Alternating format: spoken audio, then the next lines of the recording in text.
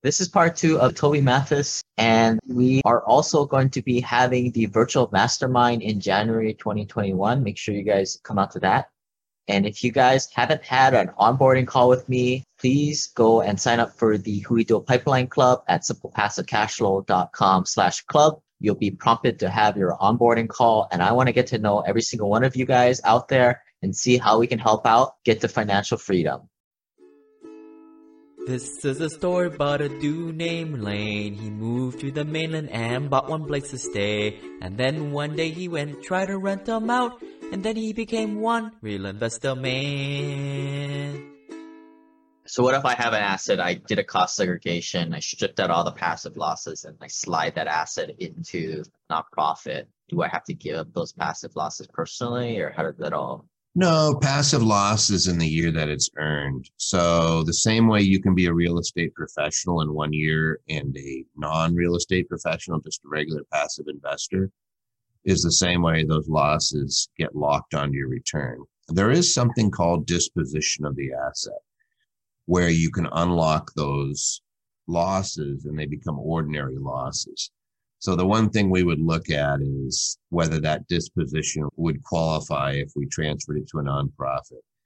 The other reason that deal might be slightly different is that while there's no issues with putting in straight line depreciation property into a nonprofit as far as the value, when you put in property where you've accelerated the depreciation, that accelerated depreciation, just the 5, 7, and 15-year property, gets subtracted from the fair market value. So if I bought a property for $500,000 and I wrote off $100,000 in year one, and then the property goes up to $1 million and I transfer it into the nonprofit, I would take the $100,000 of accelerated depreciation and I would subtract it from the million. So I'd get a $900,000 deduction. And you mentioned it earlier, but is it essentially you can load assets into the nonprofit just as long as it's not luxury? Or what about like Class A office space? Does that No, it count? still works as long as it's passive. What the only thing the nonprofit worries about is when I have an asset, whether it's used for my charitable purpose. For example, I don't like private foundations where they're not doing anything. All they do is give money to other nonprofits. We've done them, but I much prefer things that are actually doing stuff. And people don't realize how wide open that is. The example I give people that usually makes them go, huh, is IKEA. And IKEA is a nonprofit, always has been. The majority owner, the majority control is actually two different charities. And then the kids of Ingvar, the guy who set it up, still control about a third of the board. So nobody can get rid of that company, and it pays almost no tax. I think it was about 4%. When you operate an ordinary business in a nonprofit, there's something called UBIT that you have to be worried about, unrelated business income tax. And if you're levering the asset, there's always the possibility of unrelated debt finance income. But it's a misnomer. We don't really worry about it because there's still depreciation that we get to use against it. So even if it did make that, you're probably going to be paying it to somebody anyway. Like you're going to be paying it out as a salary or another expense. Like more than likely, you're not going to get hit by anything. If you did, you pay a little tax on it, but the charity pays it. And I'm assuming like from an asset protection standpoint, you're pretty solid there. Yeah, nobody could ever take it away from you. That's the thing, is nobody owns it. It's for the public benefit. You control it. So if you run over a busload of nuns and you get sued, the lightning suit out of you, they can't touch it. They could take if you start paying yourself out of salary, they could garnish some of those wages. But even that's limited. I think they're 25% of a wage. So it's not like they could just go in there and they can't touch the asset. Usually what people would do in that scenario is that they pay somebody else, a spouse or a child, that would take care of it individually. It just takes the bullseye off your forehead. If you have a lot of assets and you're walking around with them in your name, I just say you're tempting fate there. Somebody's going to decide they're going to make their bones on trying to take your stuff. So do you like the strategy in lieu of or in conjunction with something like a Nevada Dynasty Trust or like a domestic asset trust or irrevocable trust? Like there's everybody's got their different little what they think is best. But What is your kind of thoughts on how this all works? Those are all tools in your toolbox, and you use what's appropriate at the time, and you try not to overthink it. The Nevada Asset Protection Trust, yeah, all that is a trust that can last 365 years, can decant into another one and keep going on. It just means we're getting it out of our estate. I don't own it anymore. While I'm alive, technically somebody can't take it from me. So they're an asset protection tool. And all living trusts end up becoming, if you draft them right, dynasty trusts anyway. Unless you want to give all your stuff to your kids right away, which I would say don't do that. My experience is that you're better off having it sit in trust for their benefit during their lifetime and then going to another generation. And you can have them go for a long period of time. And you could pick whatever state you want. So Nevada is the number one state for asset protection trusts. The reason being is A, they last a long period of time, 365 years. You can make that go longer. But also, if you have a creditor of a beneficiary, all creditors are protected, whether it's child support, alimony, personal injury. There's no exceptions. And most states have exceptions. So Nevada does not. So we tend to put the situs of our trusts in Nevada for that reason. So that's why you hear Nevada Asset Protection Trust. It's a fancy way of saying credit shelter trust set up in Nevada. Good stuff. Good stuff. I think we'll probably bring you to the mastermind and probably talk more specifics with the folks there in the future date. If you've been following my journey, I've been selling my initial real property and transitioning into syndication deals lately for a more purely passive investment strategy.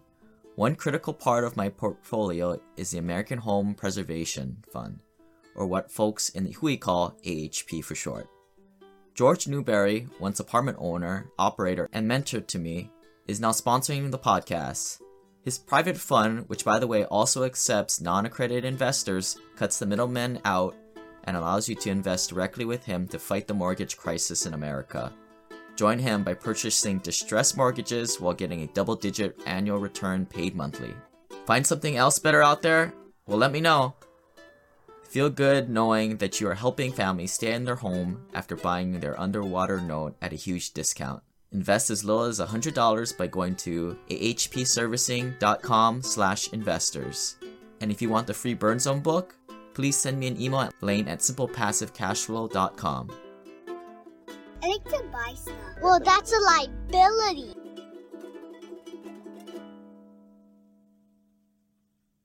Let's get back to the crystal ball here. So the big thing is the $400,000 threshold.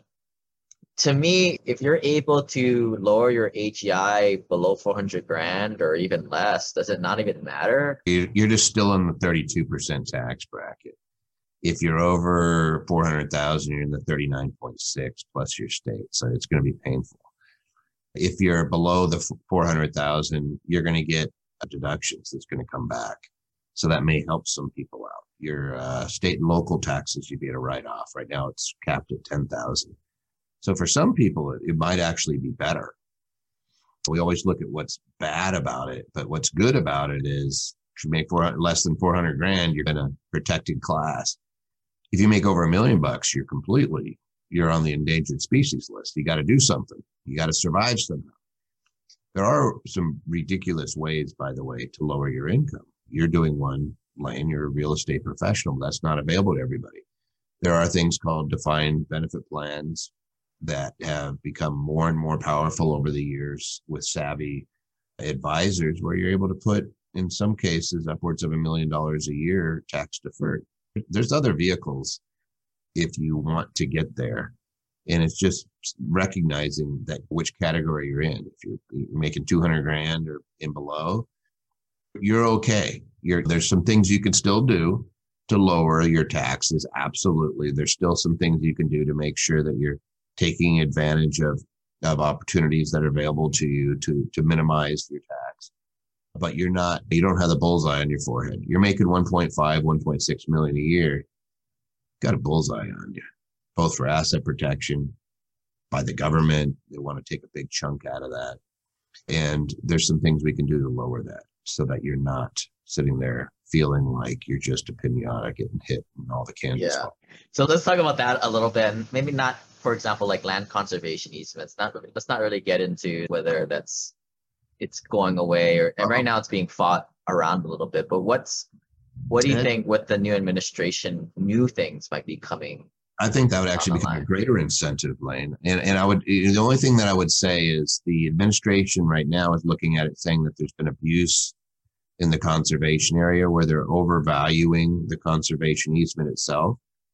So it's something called a listed transaction. If you go over 250% of your investment, and in English, it means if I give $1 and I get a deduction of more than $5, they're going to look at the transaction.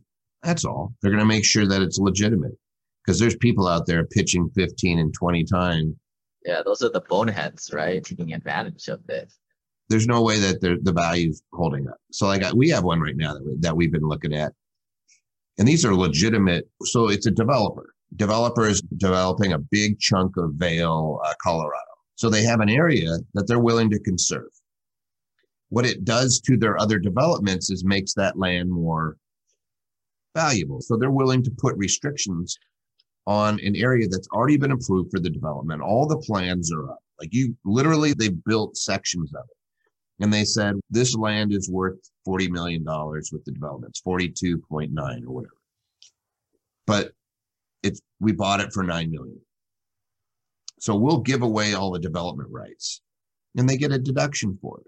And what it is, they say, here's an area that would be perfect if it was never altered. And it's where two rivers come together. It's a valley. That's going to make everything else. The whole area is going to be better off. So there's about $30 million of deduction. So if you put in $1, let's say you were one of the 9 million, then you're getting a deduction worth, in this particular case, it ends up being worth about $4.7 for every dollar. So you're going to get to write off, you're going to have a charitable deduction of $4.7 for every dollar you put in. What's that $4.7 worth?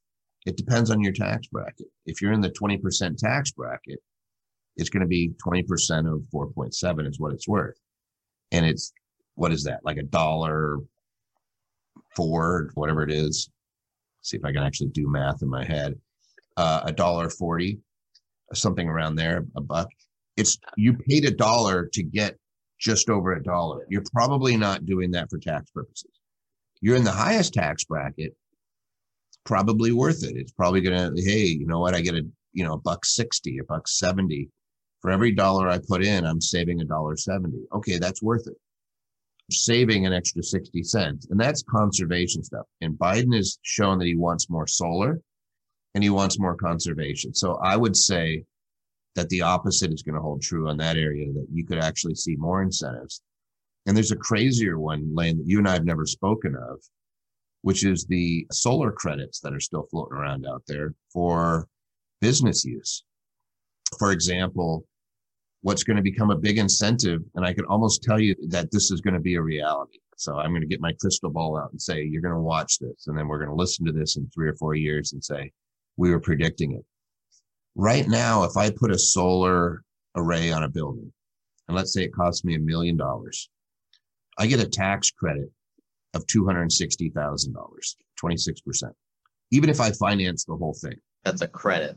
I get a credit. That's not a deduction. That's a dollar for dollar credit. So if I owe $100,000 of taxes and I have a $270,000 tax credit, I don't pay any tax that year. I use 100,000 of it and I carry it forward into future years. But I also get to depreciate the solar array, and I depreciate 87% of it. So $1 million, I'm going to get an $870,000 deduction in year one, plus a $260,000 tax credit. It's not bad. So and I think they're going to increase those incentives. It used to be 30%, and then this year it went down. Next year it goes to 22%. So that solar panel, you can deduct it all in the first year. You can deduct 87% of it, and you get a tax credit for 26% of it. So maybe I should go around Hawaii and find a contractor and make some deals with some people, put some solar panels and just sell off the credits to investors. Is that a thing? You're already there. Yep, that's exactly what they're doing. So I have a client, that's what he does. He installs solar, but it gets interesting. What he does is he goes to utilities, public exempt organizations, 501c3s, churches, and he'll go find a wealthy parishioner and say, hey, would you put the solar array on, and then do a 5-year contract on the energy, because it's going to be energy independent. And so they'll sell it to the charity and say, hey, after 5 years, the array is yours. And so he's taken the big tax credit. They have a little tiny bit of income on the revenue that's coming in, because they're selling them the electricity. Although usually they just give it right to the charity. So that washes itself. There's a deduction. And then, so you have a little bit of income with a deduction that equals it. But you get that first year, it's a ridiculous deduction. But where that's really going to be important, Lane, is next year. If the taxes do increase, guess who's going to be really incentivized to do stuff like that? Yeah, that'd be cool. Like investors bring in the capital, they get the tax incentives, and the landowner gets some cheaper energy. Yeah, what they do is they lock it in, and they'll say your energy won't go up for 5 years, and then you have the right to buy it at some peppercorn price. So you've already depreciated it, so you don't really care. You just don't want to have you would recognize all the income as ordinary income if you sold it for more than your basis. So you have a really tiny basis. So that's what you sell it to them for. You're like, hey, there's 13% basis or whatever that is. So I just want to not pay anything. Yeah. So during those 5 years, I have a little bit of energy money coming in, and I have a payment on the loan on the solar, but it's basically washing itself. So I'm getting a huge tax credit. I get a huge deduction. I have very little income that's coming in off of it. So I'm getting a big first year benefit. And yes, there's a lot of people starting to do those now. And I think that creative syndicators are going to get into that arena. And then going back to the land conservation easement, I think Democrats are typically more on the environmental side. So I think that will continue to be open. But what I'm looking for is them to create some kind of safe harbor instead of us speculating back and forth, that they just make it more black and white. So I need to file in April doesn't get all freaked out. They did make a safe harbor. It's 250%. Okay. And they made everybody list it. So it's the syndicator that gets audited in those situations, not the individual. So usually what they're doing is they're trying to figure out who these promoters are and whether they actually gave away the interest. And so what oftentimes will happen is somebody's thinking, I'll pretend to give away something and it'll revert back to me in 20 years. So I'll get a deduction, but it has to be a complete gift in perpetuity. Somebody who doesn't, obviously that's a syndicator who's running fast and loose and doesn't hire competent professionals to look at the situation and say, hey, you actually have to gift away. And I'll use the example of our president right now, Trump. Mar-a-Lago is a good example. I think it's 6 parcels, Mar-a-Lago, the golf course. And he gave away the development rights. I think it was on 2 or 3 of them, but also the clubhouse. And so there's a bunch of cultural antiques in the clubhouse. They have to have a nonprofit gala every year so people can see it. But on the parcels that had the golf course, he gave away the development rights to an outside conservation party. And the reason that you do that is so that nobody's tempted to sell the golf course and build a bunch of houses on it. It does a couple things. A, that will always be open space. It'll never be developed. They're not going to build buildings on it. They're not going to put houses on it. Number 2 is if there are houses on a golf course, you want to know that they're not going to sell the golf course. And all of a sudden your house that's on the fairway on the 9th hole is all of a sudden in a very dense pack of houses that are on postage stamps. That just happened in a community that's literally about a mile away from me here called Queensridge, where they sold the golf course and they're going to develop it. And it's a lawsuit in the making. That's where Snoop Dogg lived, by the way. It was in Queensbury. I think it was one of the condos that's in there, but it's like a super high-end area of Summerlin. And the golf course wasn't profitable. So the guy just let it go brown and selling it to a developer. And so all these people that lived on the golf course, all of a sudden they're on a brown golf course now they're going to have neighbors in their backyard. And they thought they were going to be living on a golf course. So there is some benefit to it of saying, hey, I have a golf course. Worst case scenario, it's going to be open area. And you guys can decide. Maybe it won't be a golf course someday, but it'll be open green area. Maybe we'll plant a bunch of trees and If you give it to like Ducks Unlimited, maybe it'll be a wildlife habitat that's in your backyard. So that's actually one that people give a lot of land to. But that's that world. The people that live in that world, Lane, they're true believers. Like these are the folks that are like, hey, we need these open spaces. Please don't put asphalt over everything. Especially in Hawaii, I'd imagine you guys would have an appetite for that. So wrapping things up, the last thing I wanted to go over was the corporate tax rate going from 21 to more of a 28.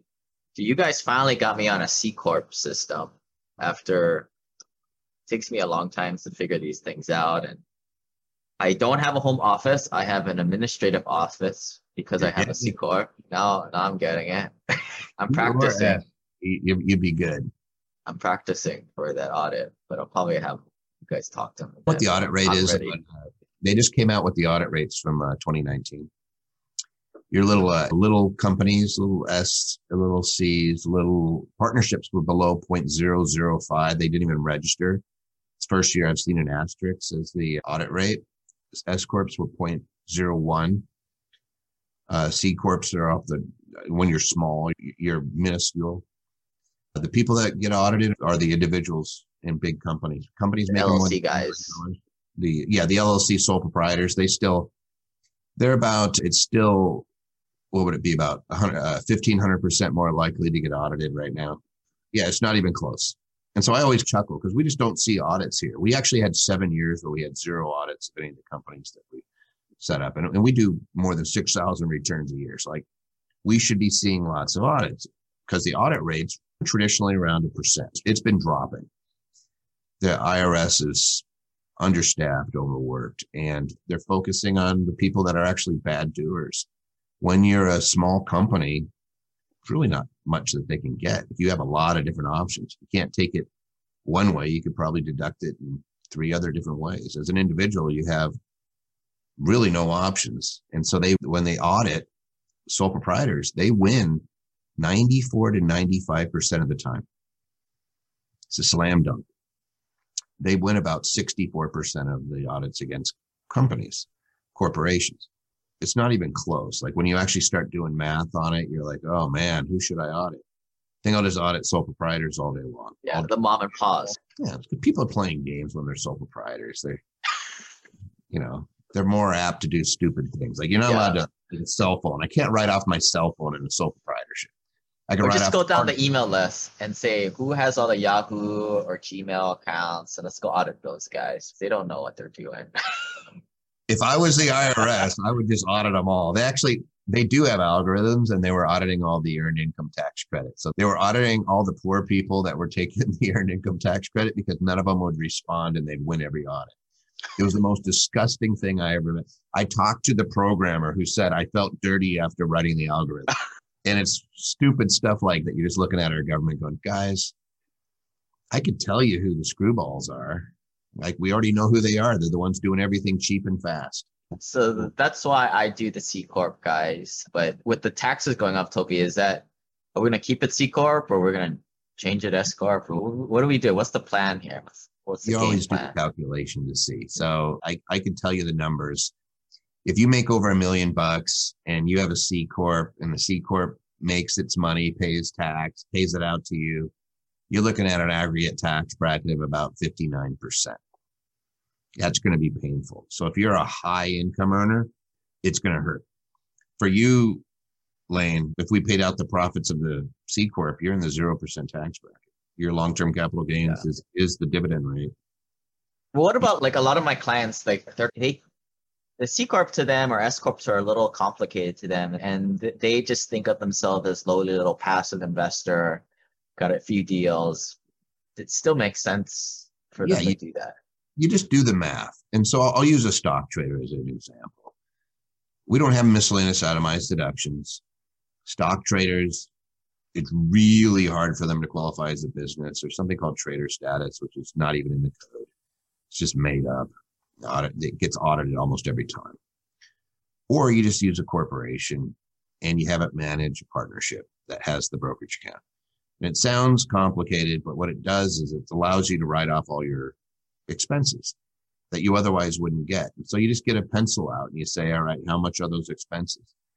In my experience, the average expense of an individual who's doing any sort of investing is between $20,000 and $25,000 a year.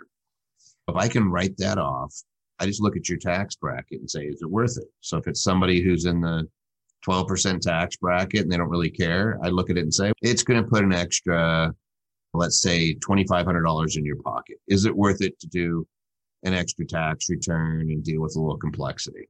And their answer may be no. For somebody else, we may be looking at it and they go, whoa, yeah, that's going to save me about $10,000 a year. I need that extra money because it takes me from making 7% to making 13%, a year. That's a huge difference. Like they're in the 20 to 24% tax bracket. Exactly. And all of a sudden those deductions start to mean something.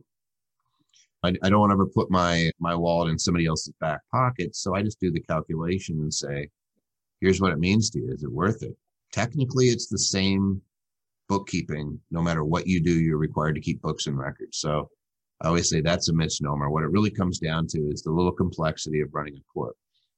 And yeah, maybe it's an extra hour or two a year that you have to deal with it. You do syndications. It's not like it's earth shattering. It's not like it's a ton of stuff. You have to keep track of your books no matter what. That's the hardest part for anything, is keeping track of the books.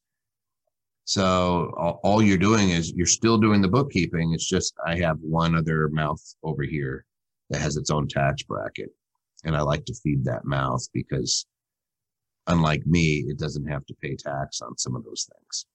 Yeah. Okay. So yeah, wrapping up here, Toby, any other thoughts and feelings or anything else in that crystal ball you want to predict? Yeah, relax.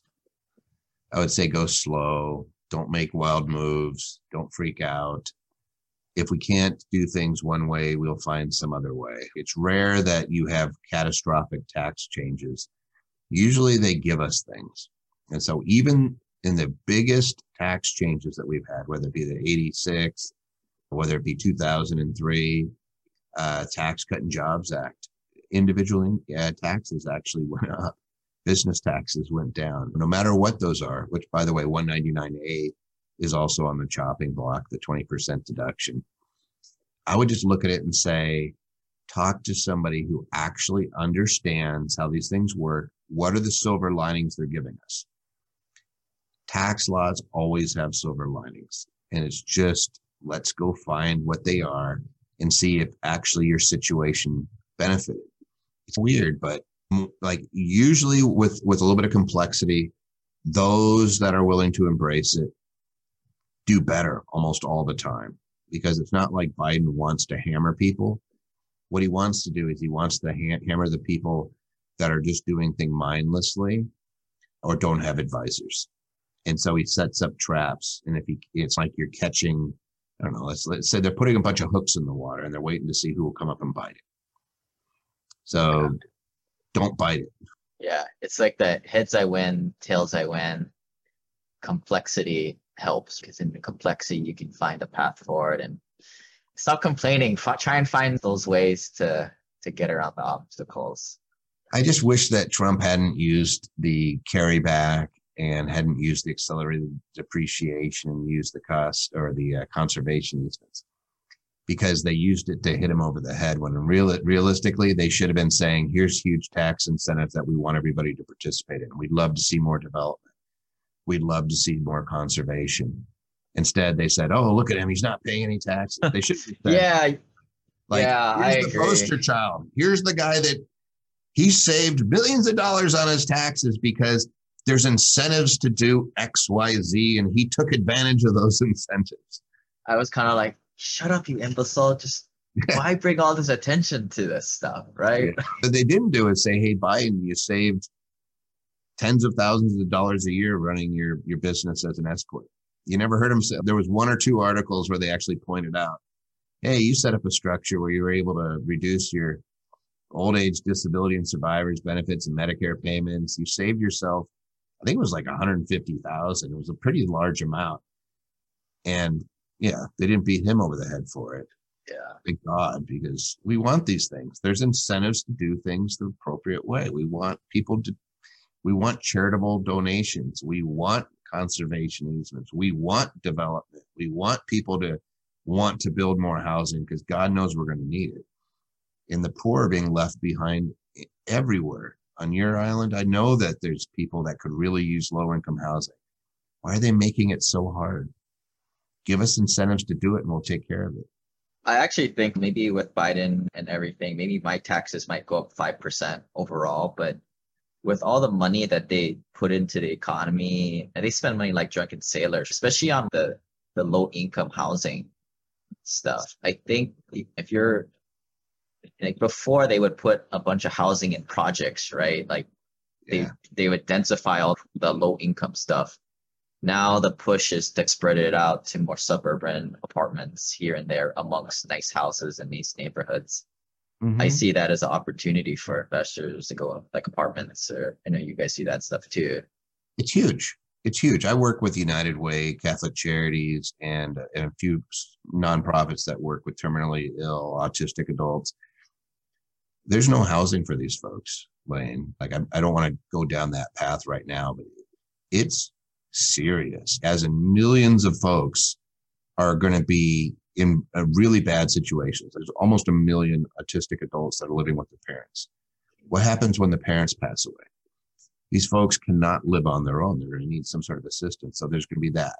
The elder population, we're living longer and our older population is growing about 25% faster than in any other demographic. We're going to need to house people, but they're not going to be able to live on their own. We're going to just put them in nursing homes. That would be horrible.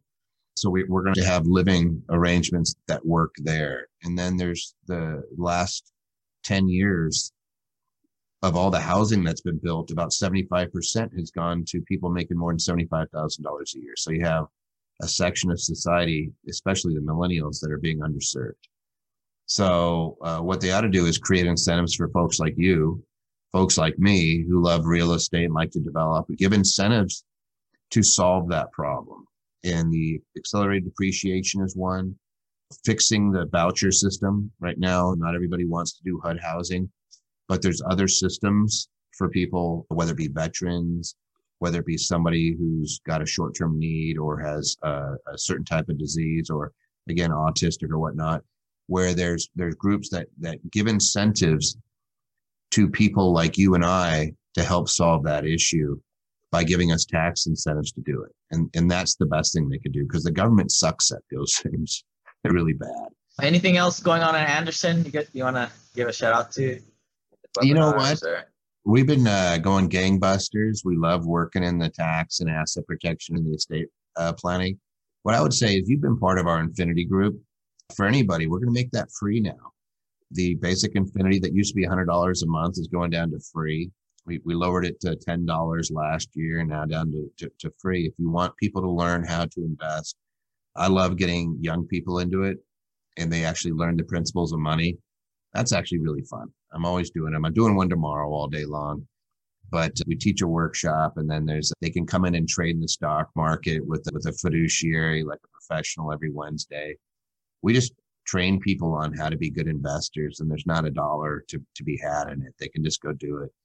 I spoke to some of your mastermind folks in the Infinity group, and Mm-hmm. it's kind of cool, guys. Like it's I'm not a big fan of the stock market, sure, but the way they teach it is like more, it's like cash flow investing, but like investing in dividend type of stocks. So they teach you how to do that. It's great for like younger guys who need to save up some money to go buy a rental property and get started, or some of you older guys just looking for that hobby to do too. It's casual. We call it being a stock market landlord. Everybody forgot that the stock market used to be a place where you got paid to invest. Then it became, oh, the stock's going to go up. No. So if I gave Lane money and said, hey, open up a restaurant, I'd expect him to pay me something for it. I wouldn't wait 10 years and say, hey, if you ever sell that restaurant, I hope we make some money. That's stupid. So we cash flow it. There's only about 60 companies that give you good cash flow, and then we show you how to rent the stock out. So you could make a good 10, 12% a year pretty consistently out of the stock market, just picking those companies and renting them out. which is a fancy way of saying covered calls. It's actually fun. And we do it because if younger people start doing that, they won't be afraid of it and they won't get taken advantage of by all these knuckleheads out there in their suits trying to take your money and put it in an account, mutual fund, and rip you off. I shouldn't say rip you off. I always get in trouble if somebody yells at me for saying that. Mutual funds have really high fees. ETFs are really cheap. Take 30% of all your gains, right? 70%. 70% is the average, what their fee will end up taking away. 70% of all the growth, you're 100% at risk. You get less than a third of the benefit. Once people realize that's how Wall Street makes its money. Yeah, if you guys want to get details of that, go to the andersonadvisors.com or shoot me an email, send you a link. Or good stuff, Toby. Appreciate your time. Hey, it's always fun. Yeah. Thanks for having me. This website offers very general information concerning real estate for investment purposes. Every investor situation is unique. Always seek the services of licensed third-party appraisers and inspectors to verify the value and condition of any property you intend to purchase. Use the services of professional title and escrow companies and licensed tax, investment, and or legal advisor before relying on any information contained herein. Information is not guaranteed, as in every investment there is risk. The content found here is just my opinion, and things change, and I reserve the right to change my mind. Above all else, do your own analysis and think for yourself, because in the end, you are the only person who is going to look out for your best interests.